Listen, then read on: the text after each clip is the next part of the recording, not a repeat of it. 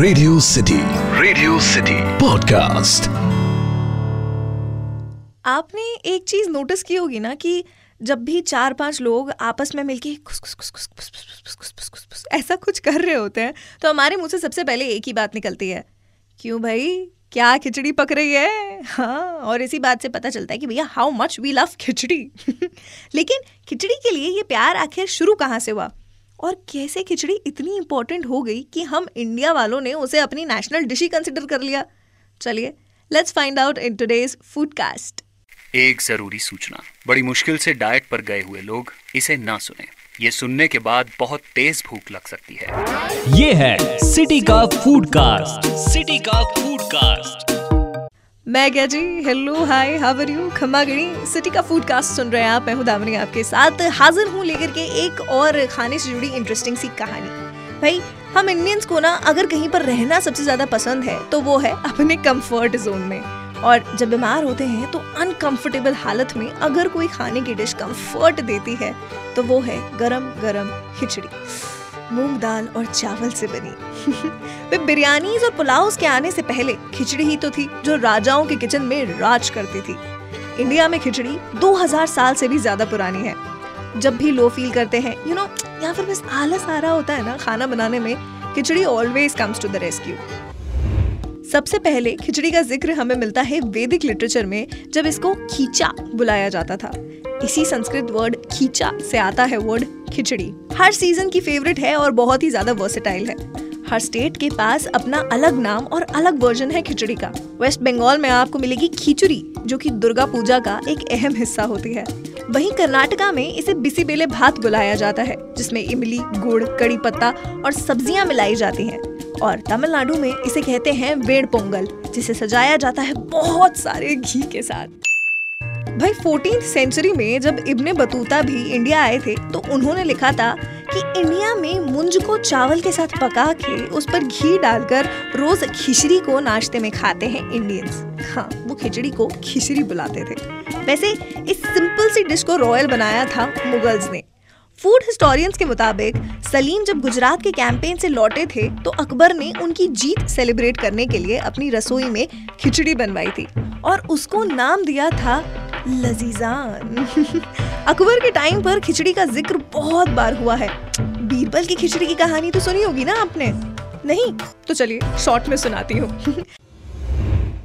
एक बार अकबर और बीरबल टहल रहे थे और बीरबल ने कहा कि एक आम आदमी पैसों के लिए कुछ भी कर सकता है। तो अकबर बोले कि क्या कोई भी आदमी पैसों के लिए बर्फ से भी ज्यादा ठंडे पानी में रात भर खड़ा रह सकता है? अगर कोई ऐसा करके दिखाएगा तो हम उसे 1000 अशरफिया नाम में देंगे। भैया, ये चुनौती हमारे बीरबल जी को बड़ी पसंद आई। वो एक आदमी को लेकर आए जिसे अपनी बेटी की शादी के लिए पैसे चाहिए थे।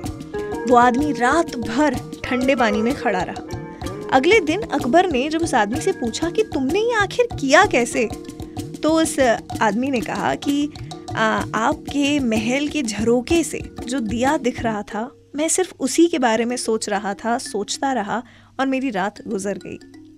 अकबर बोला, ये तो चीटिंग है, तुमने दिए से गर्मी ली, तुम्हें इनाम नहीं मिलेगा। भैया, ये बात हमारे बीरबल जी को ना रास नहीं आई। अगले दिन अकबर की सभा में बीरबल नहीं पहुंचे। वो अपने घर पर खिचड़ी बना रहे थे।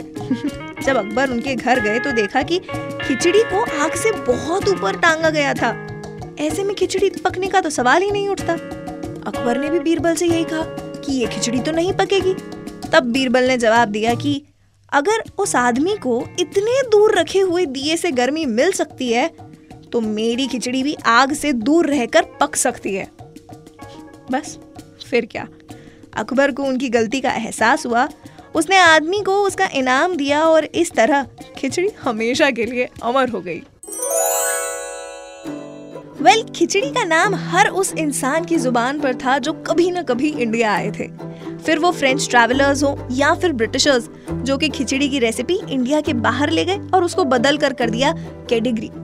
19th सेंचुरी से इंग्लैंड का ब्रेकफास्ट कम ब्रंच रहा है कैटेगरी और आज भी काफी पॉपुलर है।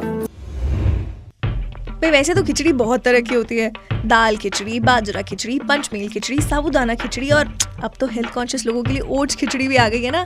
हाँ, लेकिन सबसे फेवरेट खिचड़ी अगर इंडियंस की कोई है तो वह है प्रफुल्ल और हंसा की पकाई हुई खिचड़ी, जिसने सालों साल हमें हंसाया और गुदगुदाया है। इस बात से पता चलता है कि यार, चाहे आप बीमार हो, आपका व्रत हो, आप हेल्थ कॉन्शियस हो, या फिर आपको एंटरटेनमेंट की जरूरत हो, khichdi has always got your back, है कि नहीं? मैं क्या जी, कभी कश्मीर जाना हो ना आपका, तो वहाँ की खिचड़ी जरूर ट्राई करना। कश्मीरी जिसे खाते हैं कड़म के अचार के साथ, और पहाड़ों में ना जितनी अच्छी मैगी और मोमोज मिलते हैं ना, सच्ची उतनी ही अच्छी होती है वहाँ की खिचड़ी। हिमाचल की बली और उत्तराखंड की गढ़वाली खिचड़ी, और अगर आप नॉनवेज के शौकीन हैं तो हैदराबादी निजाम्स की कीमे की खिचड़ी will take you on a joyful ride। तो देखिए, बात ऐसी है कि खिचड़ी अगर बर्तन में पके तो बीमार को ठीक कर देती है, और अगर दिमाग में पके तो इंसान को बीमार कर देती है।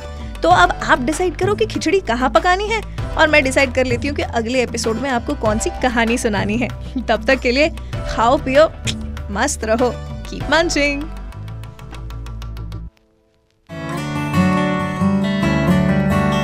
Radio City podcast.